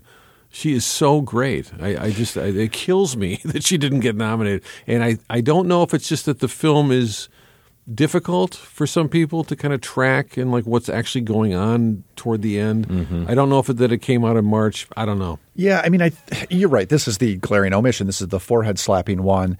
But there are reasons you can see, and you've given some of them, why this might have happened. It did come out early. It is horror, a genre that the Academy resists. But my goodness, not only the performance itself, talk about physicality in terms of what Zellweger is doing in Judy, but the element that the fact that physicality comes into play in this performance here. But how about the fact that Nyong'o is already an Oscar winner? They love you if you've won once already. At least you get a courtesy nomination. I mean, I'm not saying that's how it should work, but it's how it usually does work. So why didn't it work here? The performance was heralded across the board. I don't think there was a critics group that didn't have it in their nominations, at least. It was right there for the Academy. Yeah, I'm with both of you guys on that front as well. Lupita Nyong'o is my stupid omission, and it's unfortunate that she got overlooked here because, Michael, you talked about that dual role and it being big. I rewatched that scene today where we're introduced to the tethered figure. We finally meet the quote-unquote monster. Right, we meet the doppelganger. And you're right that it's big in terms of the emotion of it. You used a word earlier, the ferocity of it. You get that sense from both performances within that single scene. And yet there's such a stillness and quiet to it. She is tapping into all of this emotion without being showy as an actress at all. In that scene, if you watch, neither character that Nyong'o is playing ever blinks. Those eyes wide open, listening intently. Listening as a performer is so key to what Nyong'o does, certainly in this role. And the way she's listening, it's with curiosity. And it's actually oddly because she's just suffering through a home invasion and is legitimately terrified, and her family is too. But there's this odd sort of compassion that almost seems to come through where she's genuinely wanting to hear the story. That's right. That's why that scene's so great, because it's not played for fright. That's it. Once it's established. And I'll tell you, we want to hear that story. And it is some of the most riveting exposition. Yes. In just like, okay, give me some plot information so I can hang on to the premise here, is kind of what the subconscious audience needs are, and they get everything they need. And I've just never seen it more deftly and kind of like strikingly delivered. I wish, whatever. I wish the last 20 minutes or so were as astutely handled. It's just that by then I think Peele's lost control of whatever mythologies he's trying to deal with. And create fresh and new. I mean, this is the one movie that wasn't based on anything, that didn't come from anywhere except for Peele's prodigious imagination, and that performance that she gives it's a director's dream. Yeah. And in terms of who we would kick out, Michael, I think for this category, it's a pretty easy one. The one I would like to have seen omitted is, unfortunately, because I really like her as an actress, is Charlize Theron for playing Megyn Kelly in the movie Bombshell. This is a movie that unfortunately feels like a really shabby costume party in every scene. It feels like one where everybody is definitely pretending to be a real person. And it's just chock full of these kind of faces popping up and voices popping up, and you're wondering, he's Geraldo and he's Rudy Giuliani, and it's so distracting. And even, unfortunately, Theron's performance as Megyn Kelly, where she gets the machine-like physicality of Megyn Kelly, she gets the look right, she gets the expressions right, and yet it never feels like anything more than an imitation. I agree. That's a high wire act that every performer who's playing a real person has to walk and has to figure out. Zellweger figured it out. Theron didn't hear as Megyn Kelly, but I also honestly put a lot of the blame for that on the writing and the direction. I think maybe if she had better material, we would see a better performance from Theron. At least I want to believe that. But the performance we get in Bombshell, not worthy of an Oscar nomination. I agree. There's a key moment that among many that I think it's not a terrible film, and I've certainly seen worse, stabs at kind of sardonically handled recent history, whether it's on this subject or others. But there's that moment where she says, wait a minute, am I turning into the story? And you're supposed to believe that Megyn Kelly didn't have at least some the wherewithal, positive the feelings about that. Yeah, and I think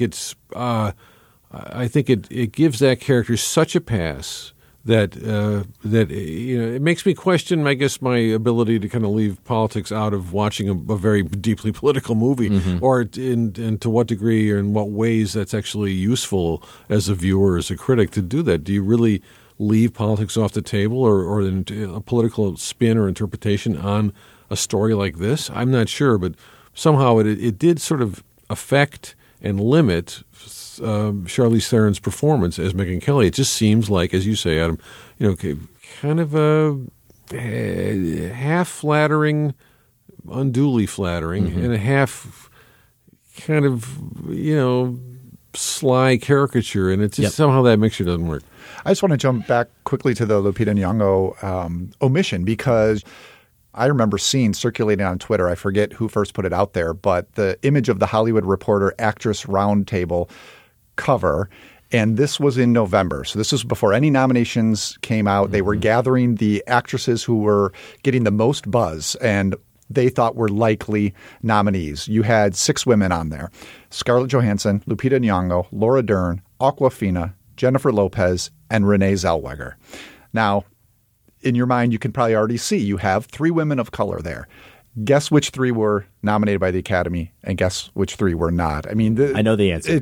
It's that, we're sitting here speculating. I wonder why Lupita Nyong'o, it's kind of curious. It's kind of surprising. I mean, sometimes you have the evidence right there. That brings us to Best Actor. Josh, the nominees are... All right, Antonio Banderas for Pain and Glory, Leonardo DiCaprio for Once Upon a Time in Hollywood, Adam Driver for Marriage Story, Joaquin Phoenix for Joker, and we got a pope. We've got ourselves a pope, Jonathan Pryce in The Two Popes. Michael, will one of the popes, in this case Jonathan Pryce, win the Oscar? No. I like that film fine. I do like it, and I like the performances, but no. I think the should win.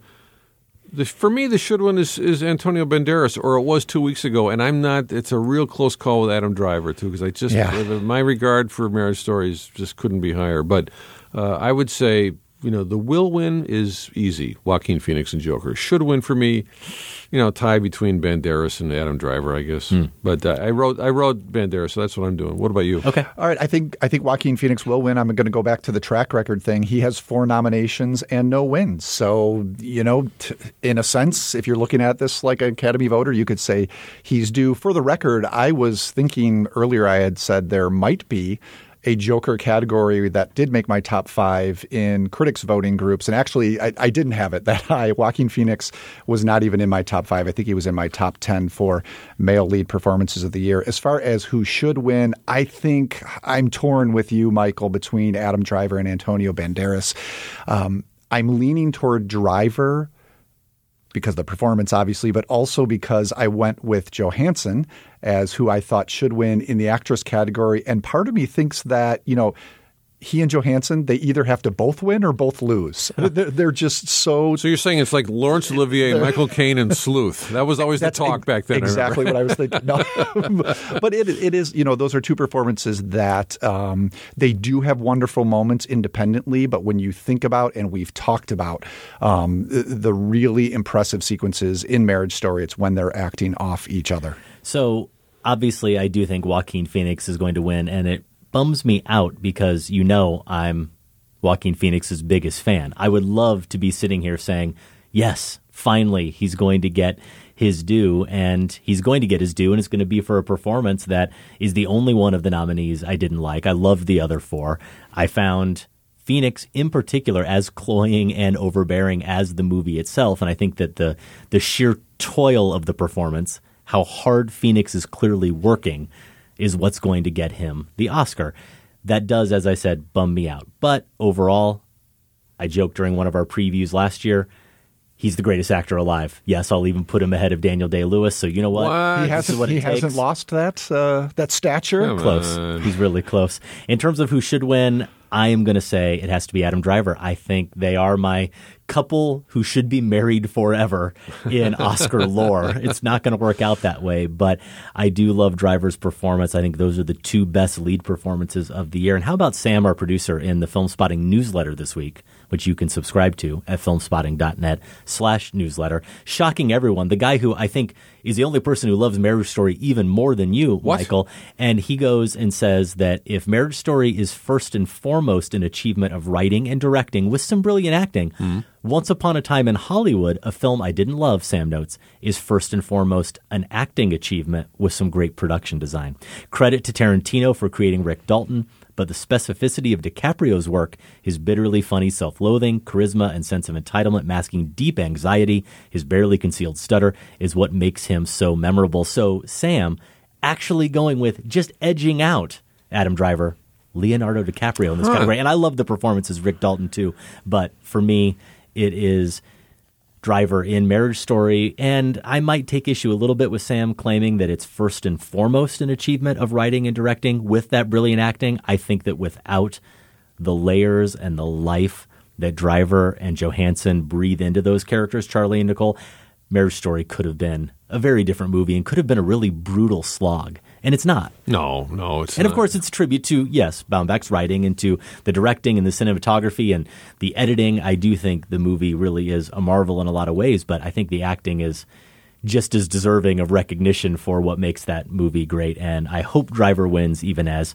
I don't think he's probably going to, unfortunately. So what about any big mistakes? I mean, honestly, the one I would have been happy to pop in there was Adam Sandler for Uncut Gems, a film I liked. Seems like an obvious one for them to pick. A film I liked, didn't love, but a performance that reminds you, it's been said a million times, reminds you that there is a real actor and a really good actor underneath everything else working against Adam Sandler as a performer. Why do you think Oscar voters didn't go that route? I mean, it seems like it's set there for them, or is it the fact that Uncut Gems is a movie they just didn't watch? It's a uncomfortable experience for a lot of viewers. There's nothing confrontational in Jonathan Pryce in The Two Popes. I mean, that's a very reassuringly crafty and pleasurable performance. Yeah, very good. But you know, I've got some questions about the Safdie brothers movie this time, and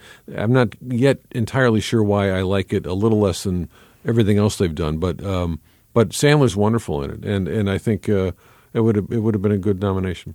Once again, Kevin in Clinton, Tennessee writes, Adam Sandler got hosed. Pre-Golden Globes, I was ready to make a three-way parlay. Sandler Globes, Sandler SAG, Sandler Oscar. Alas, nada. Our awards voters, especially the acting branches, punishing the Sandman for his constant lack of seriousness. My buzz has been killed by his omission from the Oscar ballot, and it seems to be a reflection of his peers not taking him seriously. He hasn't helped himself there, really. Despite his obvious skill and unrelenting energy in tackling such a character as Howie Ratner, it is a performance I would put up there with the best of the year, stopping short only of the other Adam Driver, the only one left I'm rooting for in the best actor category. So I think Kevin and you guys are right in mentioning Sandler, and that notion of him maybe not being taken seriously by his peers, or somehow them being put off by maybe his campaigning for this and not earning it properly. That was suggested by one Oscar voter, that New York Post article that came out. Just about everyone campaigns, I feel like. But but it was mostly the fact that he somehow didn't take it seriously enough and hadn't properly earned it with all the other nonsense he has apparently made. But I think that performance as Howie Ratner does deserve to be a nominee. Yes, obviously I would put it ahead of Joaquin Phoenix. That character we talked about a little bit on our roundtable, how he is so self-destructive and outright destructive. And even if I don't quite align with the Safdie brothers in viewing him as redeemable and romantic, I understand why they do. And that performance is a huge reason why. There's an audacity and a brazenness to Howie that I think has to be grounded, or he becomes purely a comic figure and not potentially the tragic one that he becomes. So that's easy. We're all agreed on Sandler, but I think this is a really difficult category to say, who are we going to take out? Well, not for me, Adam. I mean, I didn't have Joaquin Phoenix as, in my top 5 performances, but I did have him in my top 10. I mean, maybe it helps if you see this is a dance performance that he's given. So yes, gestures big are going to be a part of it. That's what I liked about it. I also had Pryce's Pope in my top 10 performances of the year. So I didn't have DiCaprio. As I'm not with Sam on this. I loved that performance. I think it's great, but I had a lot ahead of it that I thought were even better in a great year. So DiCaprio might be the one I would take out. Adam, you're taking out Phoenix. I would. Michael? There's not a second of Joker that doesn't utterly rely on Joaquin Phoenix to save it or bail it out or sell it or something. And yet if the results are loathsome to me, then I think I would probably say, look, Joaquin Phoenix has done brilliant work. Not every time, but nobody does every time. I think this is just simply a bunch of surface activity in search of a better interpretation as written. It just feels like a 20-minute improv exercise yoinked out to 2+ hours, and I don't know. Not for me. I just, I got nothing but trouble with Todd Phillips as a filmmaker and as a thinker. And I think I don't even think he's any good. I don't think he's any good with actors. Don't mind me. I'm just giving a standing ovation. Well, let's not talk about the movie at all, though. I mean, the movie itself, I think there's been a conflation with Phillips and the movie in ways that we're not comfortable doing with a lot of other films. And so it feels like there's – because that movie – there is part of Phillips in that movie, obviously, yes, for sure. But part of what it makes it disturbing and interesting to me are the ways it's also working against itself and becoming its own unruly thing that matches – I don't think it's a movie where you're going to sit down and say, I want to know what Todd Phillips is thinking about the world. And I don't think that's what that movie is giving you. But I don't know what is in that film except for just attempting to sustain a monotonous, unrevealing mood of dread and anguish that just absolutely lets that character off the hook in a way, and it utterly unmystifies the character by explaining every rationale in the end in the dumbest way. But thinking that it's trying to make a hero of that character is the Fight Club argument that was so erroneous then that I think is just a simplistic way of looking at Joker. And whether or not Phillips does or talks about it, I think part of my reservation is that I don't care how he talks about it. So many reviews and conversations always go back to his interviews, and it's sort of this thing. Don't care about either that. do I. I had to wish look that up could what stay out other of it. movies he has directed because I didn't watch Joker knowing that I had seen any of them or thinking of him at all as a director. Well, sorry, I was The Hangover is I know not really. I mean, for me, something's up with it. I mean, I detested Due Date, and I didn't go into Due Date, the Robert Downey Jr. Zach Galifianakis comedy, expecting anything other than those guys in a movie like that. And I just is that a Todd Phillips it movie? Is. Okay. It's a Phillips joint. That's why I bring it up. That. And I mean, the only film of his I got through relatively painlessly ever was Old School. And I mean, it's not a movie I really care to even think about.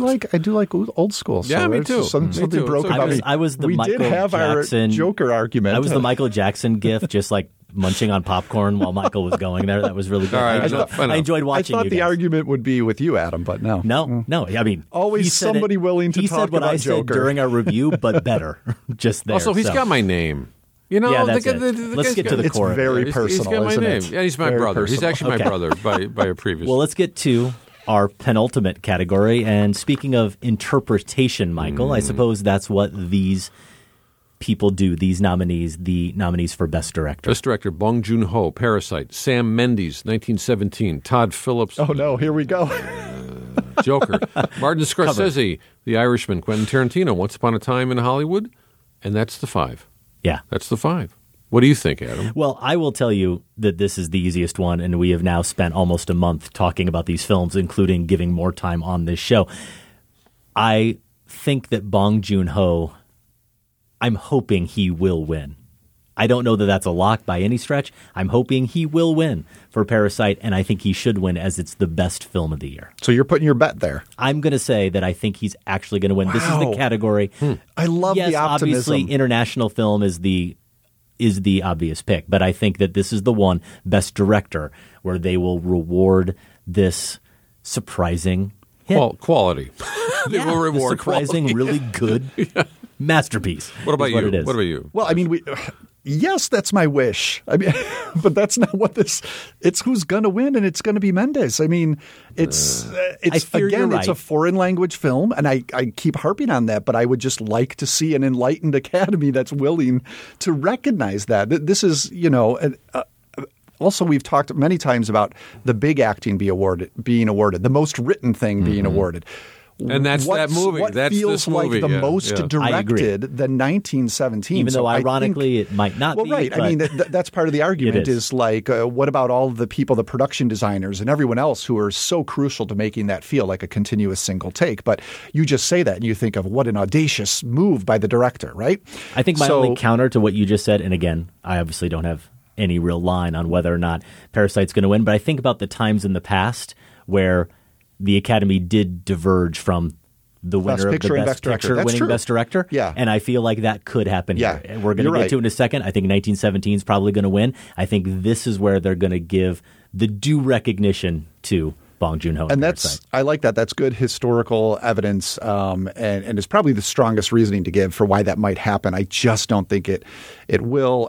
But as I've said, Bong Joon-ho should win it. It's not only the most directed in a lot of ways, Parasite, but also the best directed. Yeah. That it manages to do both things. Yeah, I agree. Well, stupid omission, mine, Greta Gerwig, Little Women, well-covered territory. She obviously was one of the best directors of the year, making one of the best films of the year, in my opinion. And yes, you could kick out a couple directors here for me, 1917, Sam Mendes, but Todd Phillips and Joker. Yeah, I'd have to go for a twofer on this. I'd say the stupid omissions are Greta Gerwig and Noah Baumbach, and with the fact that they're a couple in real life, nothing to do with it. They just happen to make two of the best films of the year. And yeah, I'd be thrilled to kick off Mendes and Todd Phillips for, to make room. And you're a strange brother. Yes. I'm going to have to once more go to bat for us and say that Jordan Peele was right there for the Academy as well, and I'd probably take out Mendes also. Okay. Best Picture. 9 nominees: Ford versus Ferrari, The Irishman, Jojo Rabbit, Joker, Little Women, Marriage Story, 1917, Once Upon a Time in Hollywood, and Parasite. If you look at the Vegas odds right now, 1917 is the film that has not a dominant odds advantage, but it's the movie that is expected to win Best Picture. Is anyone going to argue with that? I want to so badly, and I know I would be arguing against everything I've said on this show so far about the Academy's tendencies, but I do wonder if the preferential ballot system they have, which as far as I understand it, it basically ranks. It's a ranked voting system. So if there are enough second or third place votes for something like Parasite, it could bump it ahead if there's no dominant first place choice. So as you were just describing with those odds, Adam, I thought 1917 had a stronger grip on the lead, but if it's not that strong and a lot of, and so those votes are split in other areas, but enough people vote Parasite second. This is could the time. It do this it? Is, and this is the could time. It do it? This is the time in the awards cycle and the Oscar cycle where people start thinking about this. How, what about everybody's consensus strong second choice?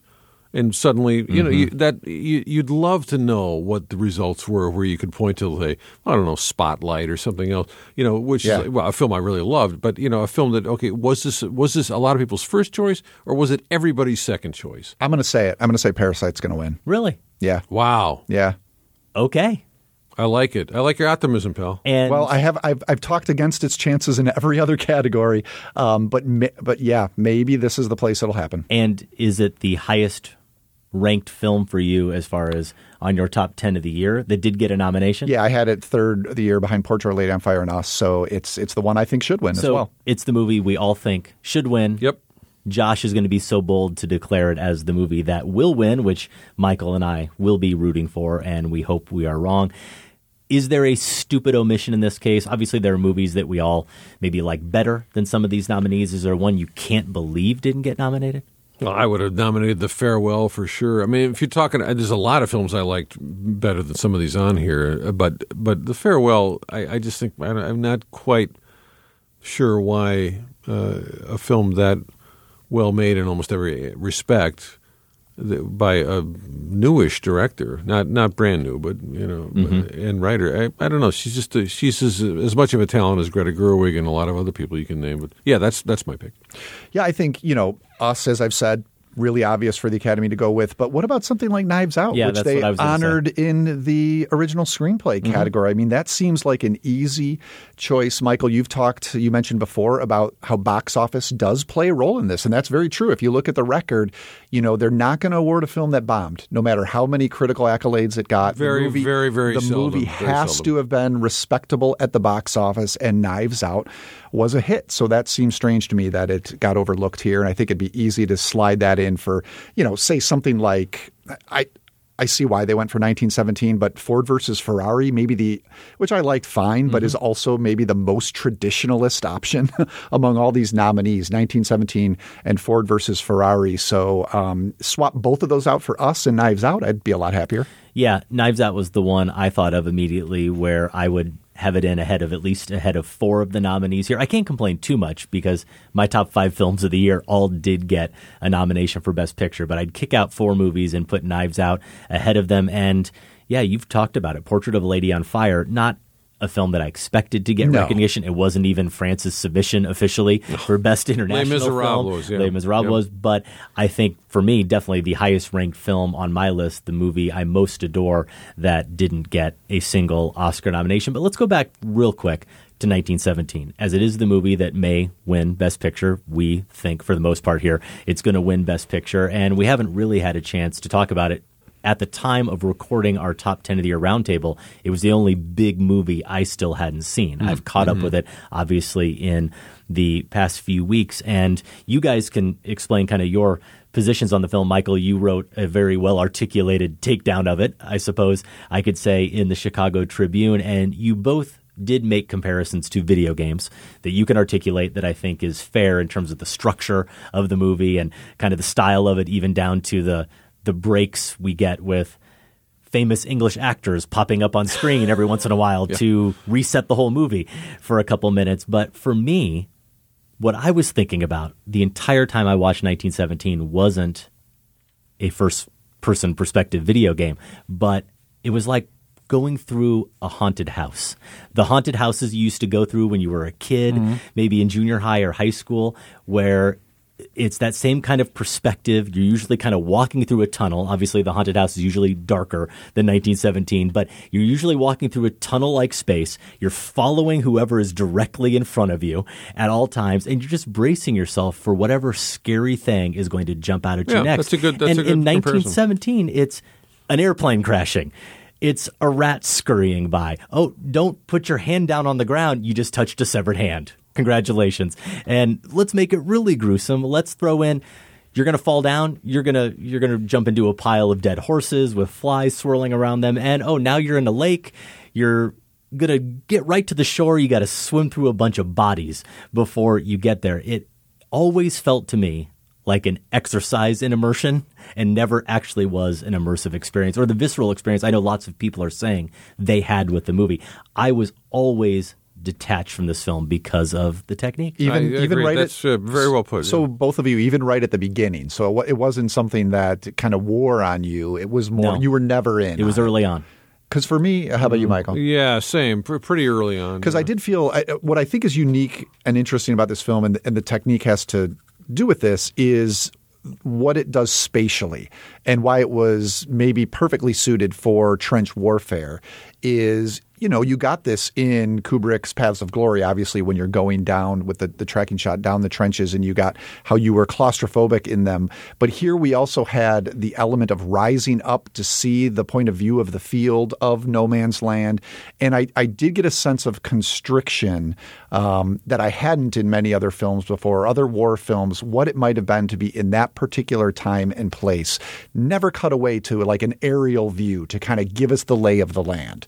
And I thought that was effective. It wasn't really until they got out of no man's land, out of those trenches and the bombed out pits that they were falling in, and the space opened up and got flattened out.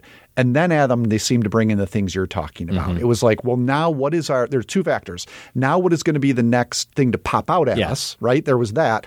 But also, what is the next logistical challenge we have to overcome? An obstacle. And that's where video game, the sensibility came to me. It started to feel less like I was in this actual place than that it was a series of tasks and a series of surprises. Yeah. And then I began to feel as you guys did. So I was maybe a little more favorable to the film, but I don't know that the technique – it's interesting, right, that Kubrick didn't use it all film long, right? He understood it was useful in some spots, and then you needed a different approach for different scenes. Yeah, I just think it makes war and surviving the horrors of war seem like an exciting thing to contemplate instead of something more truthful and meaningful. I just think a better film using some of these same techniques would simply have been a more difficult experience for an average audience and an infinitely better picture. I just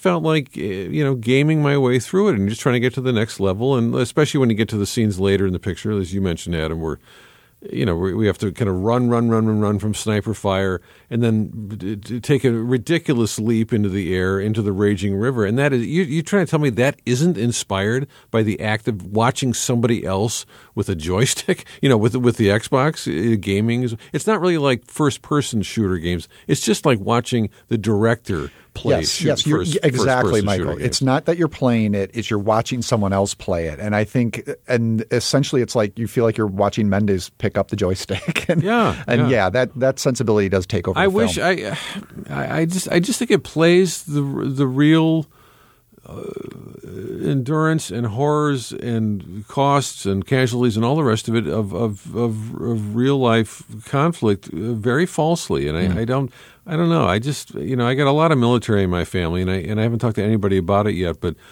I got a hunch that 4 out of 5 would just call BS on this one, not just because it wasn't quote realistic, but just because it's kind of. It's fun, in a way. And I know that it's not fun for a lot of people. Right. It's grueling and repellent deliberately, and maybe at times honestly, but not for me. The technique makes it thrilling in a way that's uncomfortable. Thrilling, fun. And I mean, it's Truffaut's famous quote, right? Like all war movies are inherently pro-war because they're trying to valorize the conflict or whatever the quote was. And by doing that, cinema can't help but make it cinematically exciting. Mm-hmm. I don't know if that's true, but I think in this case it's very true. Those are our Oscar picks. We'll find out if we're right, at least in terms of the predictions, which is, of course, the part we care about the least, on Sunday, February 9th, when you can watch those Academy Awards on ABC. And that's our show. In the show archives, if you want to head over to filmspotting.net, you can find reviews, interviews, and top fives going back 15 years, an anniversary we are celebrating live soon here in Chicago. Yep, goes back to 2005. If you want to order Film Spotting t-shirts or other Film Spotting merch, visit filmspotting.net/shop. And if you want to subscribe to the weekly Film Spotting newsletter, you can do that at filmspotting.net/newsletter. Adam and I are on Twitter and Facebook. Adam's at Film Spotting. I'm at Larson on Film. Track us down there and we can talk. You can follow the great Michael Phillips as well at Phillips Tribune on Twitter. Out in wide release this weekend. Michael, have you seen either of these films? Gretel and Hansel. No. The horror retelling of the fairy tale from the director of The Black Coat's Daughter. There's also The Rhythm Section. Saw it. Okay. Yeah, saw it. Recommended? It's in color. Blake Lively takes on the identity of an assassin in an effort to find out the mystery of her family's death in color. In color. Is that an accurate description? Yes, all I was hoping for. Okay. At filmspotting.net, you can vote in the current Film Spotting poll. We're asking you, what is the best film of 1984? Please give more love to Amadeus and bug Josh and Michael. Next week, I think we both know it's going to win. It is the first entry in our 8 from 84 series. We're going to talk about John Carpenter's Starman, and it should be a pretty fun top 5. I know we both have one big Bridges blind spot to take care of, and it's the same movie, The Fabulous Baker Boys. Oh, can't wait. I've long regretted not seeing that film with his brother Beau and Michelle Pfeiffer. And this our top five Jeff Bridges scenes will force me to finally rectify that. So look forward to our top five Jeff Bridges scenes in Starman next week. Film Spotting is produced by Golden Joe Dassault and Sam Van Halgren. Without Sam and Golden Joe, this show wouldn't go. Our production assistant is Kat Sullivan. Thanks also to Candace Griffiths and the listeners of the Film Spotting Advisory Board, and special thanks to everyone at WBEZ Chicago. More information is available at wbez.org. Thank you, Michael Phillips, even though you had to pile on about Joker. It was good to have you on the show. Good to see. And I'm really looking forward to February 8th at the Music Box for Rio Bravo. We'll see you there. Michael, anything you want to plug? Where can our listeners find more of your work? They can go to chicagotribune.com/movies and find me. And you know, the Twitter's the nicest, easiest, cleanest way to get to the copy itself. Yeah. They don't have to deal with the Tribune website. I'm not saying it's difficult. Yeah. But I've heard from some people. It's your Twitter feed. It's kind of a secret backdoor to your reviews. It's the one I use. For Film Spotting, I'm Josh Larson. And I'm Adam Kempenaar. Thanks for listening. This conversation can serve no purpose anymore. Goodbye.